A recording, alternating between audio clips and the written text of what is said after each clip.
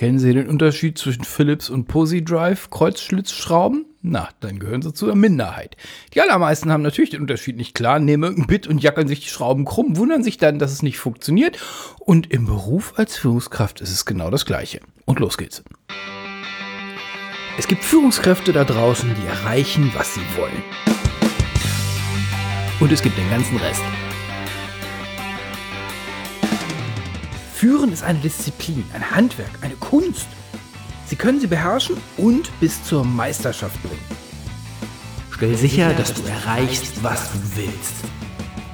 Je öfter Sie ein Werkzeug benutzen, sollte man meinen, desto besser sollten Sie das beherrschen. Im Handwerk könnte man da sogar noch Ja zu sagen. Ich kenne Leute, die können mit Drehbänken grandiose Dinge herstellen, und wenn man sie dann fragt, warum hast du das jetzt so und so gemacht, dann ist das wie beim Schleife zubinden. Dann gucken die einen an, gucken auf die Maschine, gucken auf die Einstellung und sagen, na, das macht man halt so. Und müssen dann echt überlegen. Und manche müssen auch noch mal in irgendein Handbuch gucken, um zu sagen, warum sie jetzt die Steigung da und da eingestellt haben, damit dies und das mit dem Stahl das und das Ergebnis gibt. Sie hörten es mich hier fast seit 10 Jahren immer und immer wieder repetieren. Die einzige Fähigkeit, die eine gute Führungskraft haben muss, ist Kommunikation drauf haben. Zur Perfektion bringen. Kommunikation besteht aus Werkzeugen. Ich mache das deswegen so ein bisschen instrumentalistisch, weil Werkzeuge beherrscht werden können. Ja, klar, natürlich. Wer eine gewerbliche Ausbildung hat oder wer zu Hause irgendwie Leute rumspringen hat, die das eigene Werkzeug benutzen, abnutzen, glaube ich, kommt davon. Das gucken sie sich an und denken sich so, meine Güte, ey, das kann nicht sein. Ja, natürlich. Leute nehmen sich eine Tauchkreissäge und machen damit dann Zeug.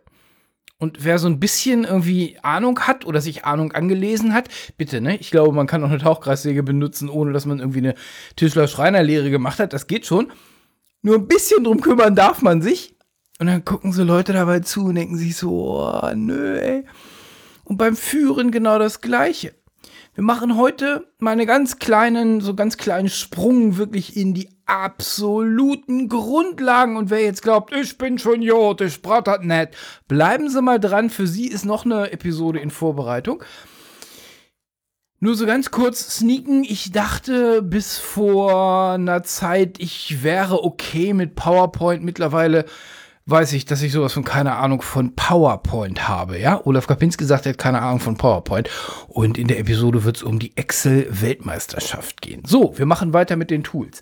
Kommunikation besteht aus Tools.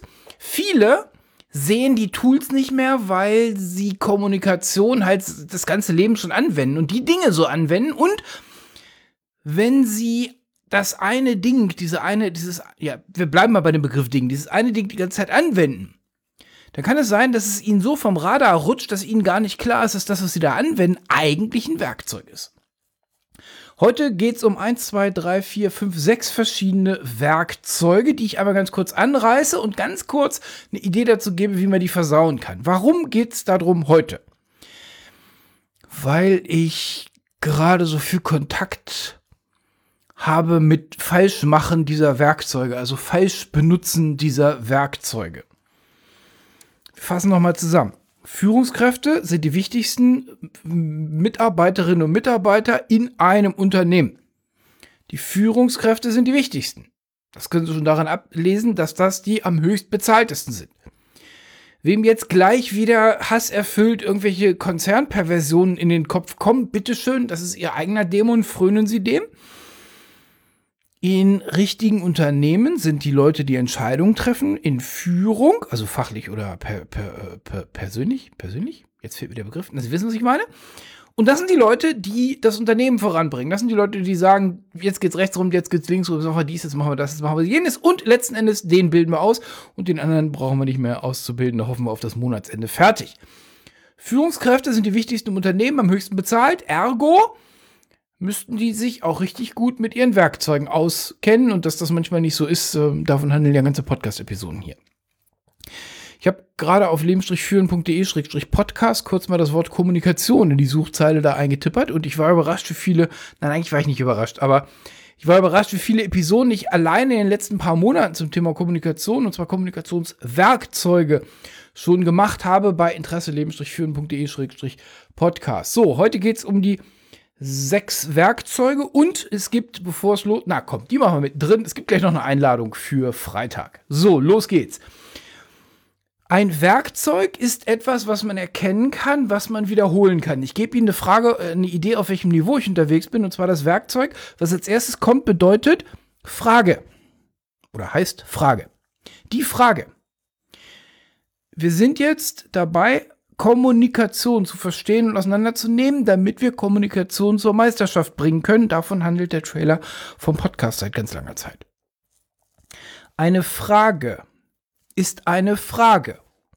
Eine Frage ist dann eine Frage, wenn sie eine Auswahl beinhaltet und wenn die Auswahl vom Gegenüber akzeptiert ist.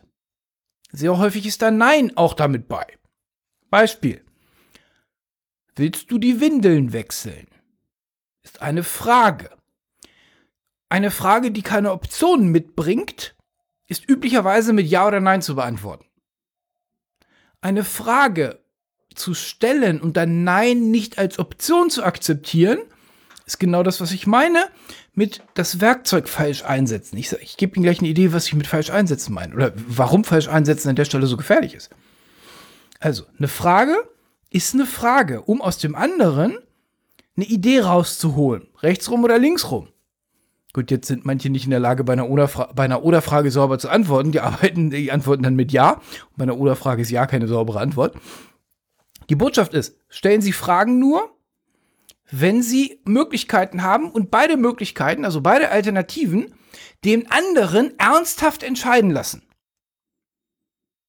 Willst du dein Zimmer aufräumen? Gestellt an den 8-Jährigen. Ist schlicht und ergreifend Verarschen von Leuten. Weil die Eltern haben es nie als Frage gemeint. Also gut, es gibt vielleicht sogar manche Waldorf-Eltern, die das sogar als Frage meinen, aber normale Eltern, die den Bums aufgeräumt haben wollen und dann irgendwie in irgendwelchen wirklich schlechten Zeitschriften ganz schlechte Elterntipps sich abholen und dann sagen, Kevin Malte, möchtest du vielleicht dein Zimmer aufräumen? Und Kevin Malte sagt, nö, mach ich nicht. Suhlt sich mit ein bisschen Glück im Lego, aber ich glaube, Kevin Malte spielt nicht im Lego. Ist auch egal, Sie können es aussuchen. Wenn dem Kind beigebracht wird, weißt du was, eine Frage ist nichts weiter als eine Falle, dann eichen Sie das Kind damit. Jetzt sind wir bei, warum ich nochmal durch die ersten 6 Grundwerkzeuge durchgehe. Sie als Führungskraft leben von kristallklarer Kommunikation. Wenn Sie Ihre Kommunikation versauen, dann ist ja alles möglich. Mit alles möglich meine ich, Sie wissen nicht genau, was im Kopf vom anderen abgeht. Es gibt Menschen, die habe ich bei folgendem Verhalten beobachtet. Einer fragt was und der andere wird sofort aggressiv. Bin ich ran? Ich sage hier, was soll denn das jetzt? Naja, wenn der was fragt, weiß ich, dass ich was falsch gemacht habe. Hast du die Heizung hochgedreht? Und die rüde Reaktion, ja, dann dreh sie halt runter. Und Sie merken, wo das hinlaufen kann. Das kommt nicht daher, dass der andere ein bisschen dünnhäutig ist, was er vielleicht auch war an der Stelle, also zumindest den Fall, den ich da beobachtet habe. Da hat es wahrscheinlich vorher schon gerumpelt. Da ging es aber im Wesentlichen darum, dass derjenige, der die Informationen haben wollte, das Werkzeug Frage falsch, und zwar so oft falsch eingesetzt hat, dass der andere mittlerweile mit einer falschen Erwartungshaltung losgeht. Das dürfen Sie als Führungskraft im Leben nicht etablieren. Weil wie wollen Sie denn tatsächlich eine klare Frage rausbringen, wenn die Ihre Leute glauben, sobald der Chef was fragt, kriegst du einen rein. Also, erstes Werkzeug, Frage. Frage bedeutet, Sie bieten eine Auswahl an und Sie leben mit beiden Auswahlen von demjenigen, dem Sie die Frage gestellt haben. Ich sage es immer wieder, das Problem von der Frage ist potenziell die Antwort. Weiter, 2. Das spiele ich jetzt im Podcast nicht, aber das zweite Werkzeug ist die Pause. Wir machen uns seit 2 Jahren in den Leadership Stars Mentorings am Dienstagabend einen Spaß draus, Pausen durchzuhalten. Und Sie können sehr deutlich sehen, wer sind die Neuen und wer sind die Expresser. Also wer sind die Leute, die eine Pause nicht aushalten können und die quasi gerade in die Gruppe dazugekommen sind, die noch nicht wissen, wie das Spiel geht. Pause aushalten. Ich spiele das Ding hier nicht im Podcast, ja, weil ich nicht genau weiß, wer zuhört und sie können nicht sehen und so weiter. Und außerdem ist das dann vielleicht, also es ist einfach ein Podcast, funktioniert das nicht. Eine Pause ist ein Kommunikationswerkzeug. Sie dürfen das mal ausprobieren, also in beide Richtungen. Wenn Sie sagen, ich kann eine Pause im Gespräch nicht ertragen, ja genau, dann ertragen Sie es gefälligst mal. Probieren Sie es mal aus. Es gibt eine Podcast-Episode, die ich jetzt gerade weder rausgesucht noch im Kopf habe. Da geht es um die Macht der Pause. Ich habe mit Pausen im One-on-One Dinge aus den Mitarbeiterinnen und Mitarbeitern rausgeholt und rausgehört. Es war fassungslos. Seitdem ist Pause in meiner Welt ein richtig echtes Werkzeug. Sie wollen die Pause können, durchhalten können. Und sie wollen die Pause so durchhalten können, dass es nicht allzu seltsam wirkt. So, Nummer 3, Wünsche. Ein Wunsch ist unverbindlich.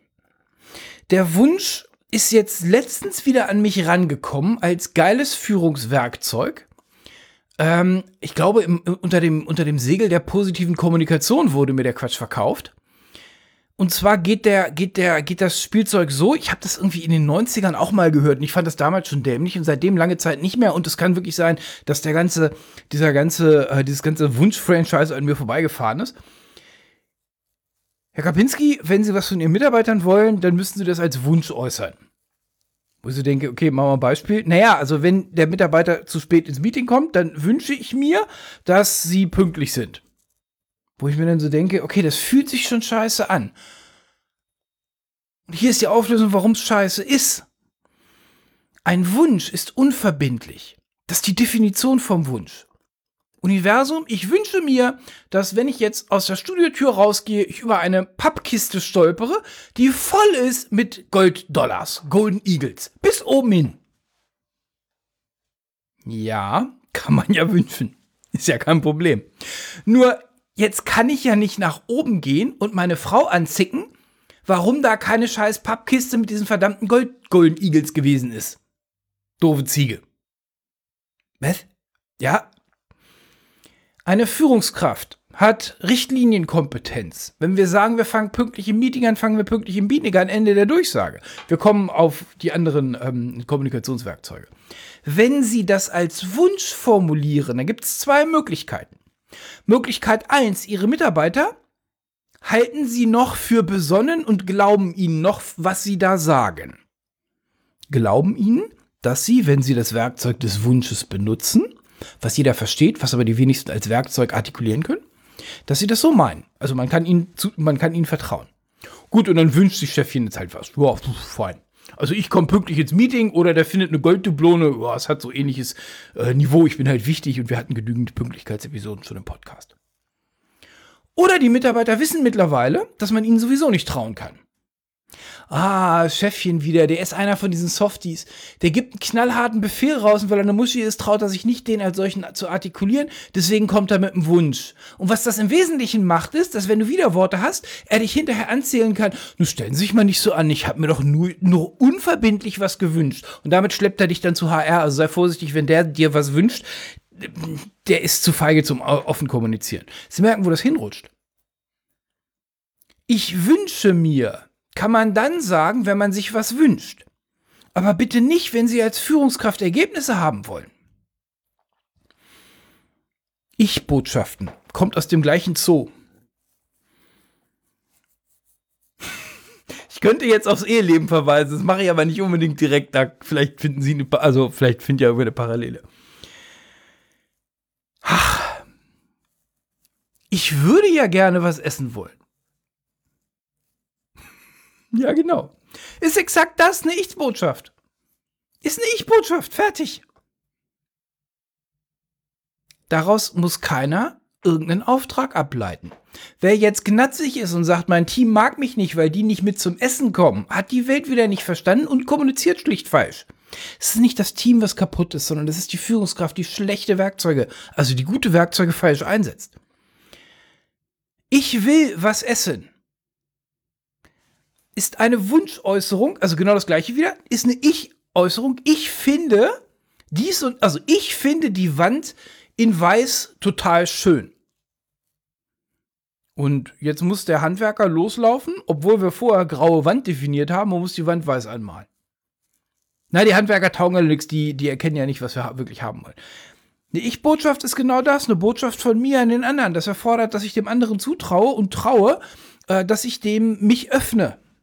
Nur bitte, wer da draußen irgendwas erreichen will, wenn irgendwas passieren soll, Führungskräfte sind die Entscheidung treffen. Eine Entscheidung trifft man über eine Entscheidung und nicht über eine Ich-Botschaft. Also Ich-Botschaft Nummer 4. Jetzt kommen wir zur Einladung.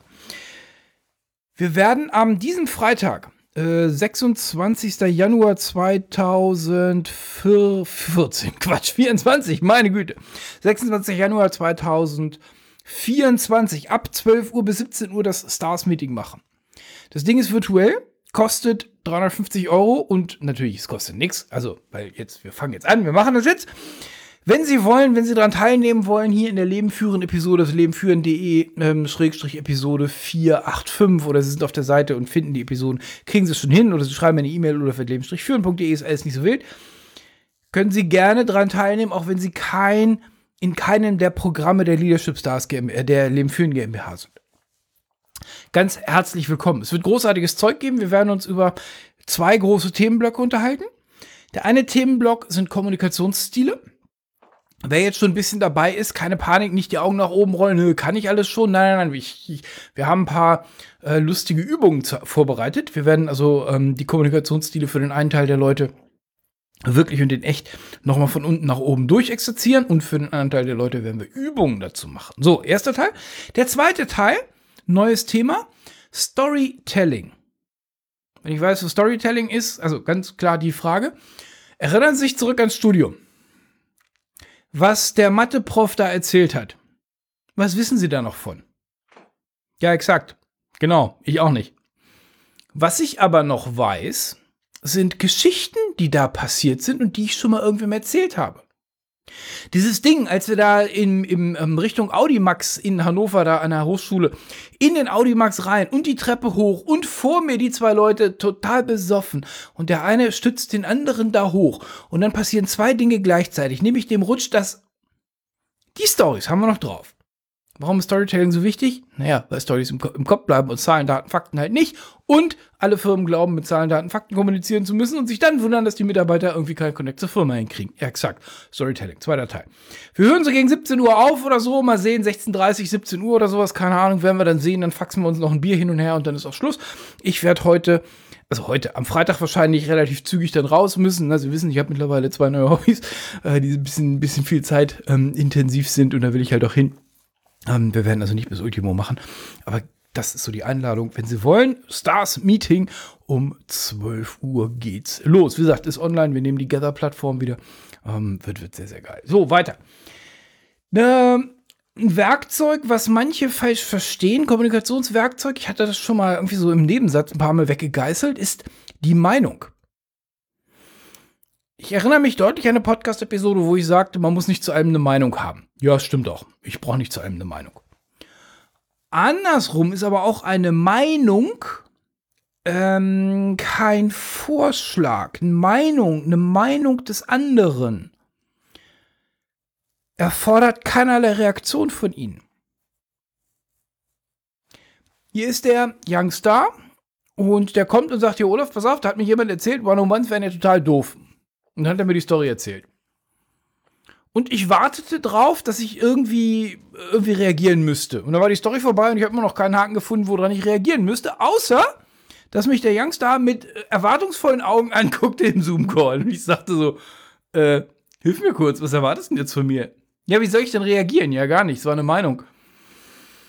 Der Unterschied oder die Abgrenzung in meinem Kopf zwischen Meinung, wo sie einfach zuhören oder mittendrin weggehen, wenn das zu dämlich ist, und irgendwas, womit sie sich kümmern, ist dieses irgendwas, womit sie sich kümmern. Wenn jemand sagt, das One-on-One ist doof, also das Werkzeug One-on-Ones als Führungskraft auszuführen, ist dämlich. Und dann kommen vielleicht sogar noch ein paar Gründe. Ist es immer noch keine Aufforderung zur Diskussion, weil nichts kam, womit ich arbeiten kann. Mir zu sagen, lieber Zimmermann, hier, dein Hammer ist ja total doof, Sie merken, wie albern, das wird ja gar kein Gespräch. Also was soll denn der Zimmermann darauf antworten? Außer hau ab. Oder wenn er schlau ist, dreht er sich um, nimmt seinen Hammer und macht einfach seinen Kram weiter. Eine Meinung des anderen muss nicht kommentiert werden. Sie brauchen also nicht eine Meinung zur Meinung von wem anderen. In meiner Welt können Sie vielleicht auch ein bisschen vorspulen, also wenn die Meinung dann ein bisschen länglich vorgetragen wird und sich dann entscheiden, sich den Quatsch gar nicht weiter bis zum Ende anzuhören. Habe ich keine Zeit für, tut mir leid.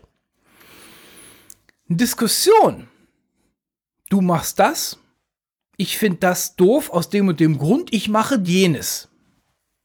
Jetzt könnten wir uns noch mal drüber unterhalten, ob ungefragte Verbesserungstipps unbedingt zur Klimaaufhellung beitragen. Nur Sie verstehen den Unterschied. Eine Meinung ist, ich glaube, dass das und das und das. Ich glaube, wird anders vorgetragen, aber im Prinzip ist es der Satz, ich glaube, die Menschheit kann heutzutage die Pyramiden von Gizeh gar nicht mehr bauen. Ja, gut. Bitte. Den Satz höre ich mir mittlerweile gar nicht mehr zum Ende an. Aber was soll denn jetzt kommen? Also, ja, was soll denn jetzt kommen? Jetzt guckt mich der Kleingeist mit offenen Augen an und sagt, oh, ja, was jetzt? Soll ich dir die Welt erklären? Also, Meinung. Meinung erfordert keine Reaktion der anderen. Können Sie auch, je nachdem, wie lieb Ihnen die Leute sind, die Ihnen eine Meinung antun und dass es für sich so anfühlt, als ob was fehlt. Kann ja sein, dass der andere auch ein falsches Werkzeug in der Hand hat. Also der andere will in eine Diskussion einsteigen, weiß noch nicht, wie die Diskussion geht und gibt ihnen deswegen einfach nur eine Meinung. Also etwas, wo sie nichts mit anfangen können. Dann können sie ja nochmal nachfragen. Aber wenn das nicht der Fall ist, würde ich einfach sagen, ja, Wiedersehen, danke. So, jetzt Befehl. Ich habe ein bisschen drüber nachgedacht, ob das tatsächlich ein Kommunikationswerkzeug ist, aber ich glaube, ja, es ist eins. Es ist eine Episode, die kommt in allernächster Zeit, da geht es um die Sinnlosigkeit von Regeln. Und warten wir drauf. Nächste wahrscheinlich nicht, aber übernächste Episode oder so wird die wahrscheinlich kommen. Also nicht wahrscheinlich, sondern wird die übernächste oder übernächste. Ein Befehl ist ein Kommunikationswerkzeug. Ein Befehl ist ein Auftrag. Ein Auftrag duldet also ein Auftrag ist erstmal komplett. Ein Auftrag hat einen klaren Adressaten. Du machst das bis da, also, wer macht was bis wann? Ein Auftrag ist in sich klar und verständlich. Wer es drauf hat, klärt, ob der Auftrag verstanden wurde. Aber im Wesentlichen ist der Befehl, also ein Auftrag, ist etwas, wovon der andere weiß, er hat es jetzt auf dem Tisch und er läuft jetzt los und macht. Ein Auftrag ist was Sanktionsmöglichkeiten braucht. Ein Auftrag ist was Können vom Beauftrager braucht. Können Sie für sich selber abprüfen, wie oft kriegen Sie Aufträge, wo Sie denken, hör mal, ich habe verstanden, dass der mich jetzt angeschrien hat, aber ich weiß echt nicht, was ich machen soll. Ich weiß nicht mal, was ich erreichen soll, dann könnte ich mir das machen, vielleicht noch selber rausfummeln, aber da fehlt ja die Hälfte. Genau. Ein Auftrag, also ein Befehl, könnte man sagen, ist ein Führungswerkzeug, da sind wir jetzt nicht päpstlicher als der Papst, ist ein kommunikatives Werkzeug. Die Botschaft ist auch da wieder. Seien Sie vorsichtig, wann ein Auftrag kommt, weil ein Auftrag hat zwei Probleme. Das erste Problem ist, der Auftrag wird ausgeführt. Das zweite Problem ist, wenn der Auftrag nicht ausgeführt wird, braucht es Sanktionen. Wenn Sie nicht in der Lage oder willens sind, eine Sanktion durchzuziehen, stehen Sie mit dem Auftrag relativ schnell im kurzen Hemd da. Gut. Sie wollen klar in der Kommunikation sein. Jetzt noch einen letzten Satz an die Leute, die sagen oder die fühlen, die sich doof fühlen bei, ich gebe eine klare Ansage. Ich mache eine ganz klare Ansage. Du rechtsrum, du das, du streichst die Wand grau und du holst uns Pizza. These, sie wollen gemocht werden. Zweite These, ihre Dämonen sagen, wenn sie eine klare Ansage geben, mögen die anderen sie nicht mehr. Ich sage, das ist alles Quatsch. Es ist sogar umgekehrt. Die schlimmsten Chefs, das kann jeder für sich selber abprüfen. Die schlimmsten Chefs sind doch nicht die klar gesagt haben, was sie wollen, sondern diese Lutschis, die rumgeeiert haben. Die nicht mit Entscheidungen kamen, die nicht klar kommuniziert haben, was passieren muss. Wo alles, was die gesagt und getan haben, man durch so eine Enigma-Gehirndechiffriermaschine durchschieben musste. Und dann ist man mit dem Ergebnis nochmal beim Orakel von Delphi vorbeigerannt, in der Hoffnung, dass man dann irgendwie so ein bisschen, ja? Das Schlimmste, was Mitarbeiter haben können, sind Chefs, die Kommunikationswerkzeuge nicht drauf haben oder, wissentlich oder unwissentlich, einfach nicht benutzen. Falsch benutzen. Mitarbeiter brauchen glasklare Ansagen. Eine glasklare Ansage hat nichts damit zu tun, dass die Mitarbeiter, wenn es passt, nachfragen können, anderer Meinung sein können. Das gehört alles dahin. Eine klare Ansage hat nichts mit schlechtem Klima zu tun. Eine klare Ansage hat überhaupt nichts mit Kasernenhofton zu tun. Wer das glaubt, also gerne noch ein paar Mal im Leben für einen Podcast rein oder so, ne? Also Klima hat nichts mit klarer Aussage zu tun. Was aber mit klarer Aussage zu tun hat oder mit der Abwesenheit von klarer Aussage, ist die Abwesenheit von Performance. Weil die Mitarbeiter, sie können die nicht im Orakeln lassen. Was hat er denn jetzt gerade wieder gemeint? Also, nicht gemocht werden sie, wenn sie ihren Job nicht machen. Wenn sie die Leute, die auf ihre klare Anweisung, wie nenne ich denn das mal? Also nicht nur setzen, sondern ihre Existenz draufsetzen. Die arbeiten bei ihnen für Geld. Und das Einzige, was kommt, ist von ihnen keine klare Ansage, sodass die ihr Geld flöten sehen. Also, dass die quasi ihre Abteilung fliegen sehen. Weil, naja, mit dem Chef wird das hier lange nichts mehr werden. Schlechte Chefs, nicht gemochte Chefs sind die, die keine klaren Ansagen machen. Machen Sie klare Ansagen. Sortieren Sie sich nochmal. Die 6 Werkzeuge, Frage, Pause, Wünsche, Ich-Botschaft, Meinung und Befehl. Die wollen Sie drauf haben und Sie wollen die vor allen Dingen an der richtigen Stelle ansetzen. Ja, es ist wie ein Werkzeugkasten. Es ist bei weitem, Befehl ist ein ganz selten eingesetztes Werkzeug, ja? damit wir jetzt nochmal bei den ganzen Mimimis aufräumen. Wenn Sie eine Frage fragen, stellen Sie eine Frage. Wenn Sie eine Meinung äußern Sie eine Meinung. Und wenn Sie eine Meinung hören, dann gehen Sie da entsprechend mit um. Nehmen Sie die Werkzeuge, setzen Sie die richtig und sehr präzise ein. So werden Sie schnell. So werden Ihre Mitarbeiter klar und immer klarer in dem, was sie wirklich tun sollen. Und so werden sie wertvoller, schneller und kriegen dadurch mehr Einfluss im Unternehmen und letzten Endes natürlich auch mehr Gehalt. So. Wer Lust hat, am Freitag, die Anmeldung hier in dieser Episode, wenn die Anmeldung nicht läuft oder sie es nicht hinkriegen oder ich es nicht hinkriege oder so, olaf@leben-führen.de, dann schicke ich Ihnen den Link Freitagmittag per Mail zu. Ich bin gerade zeitlich ein bisschen angespannt, deswegen kann sein, dass da vielleicht irgendwas schief läuft. Nur was nicht schief laufen wird, ist die Vorbereitung und eben das Stars-Meeting. Freitag 12 bis 17 Uhr, wenn Sie mal Lust haben, sowas von innen zu betrachten, dann wäre das eine geile Gelegenheit. Okay, ich wünsche Ihnen großartige Woche. Bleiben Sie in Führung, kommen Sie in Führung. Tschüss, Ihr Olaf Kapinski.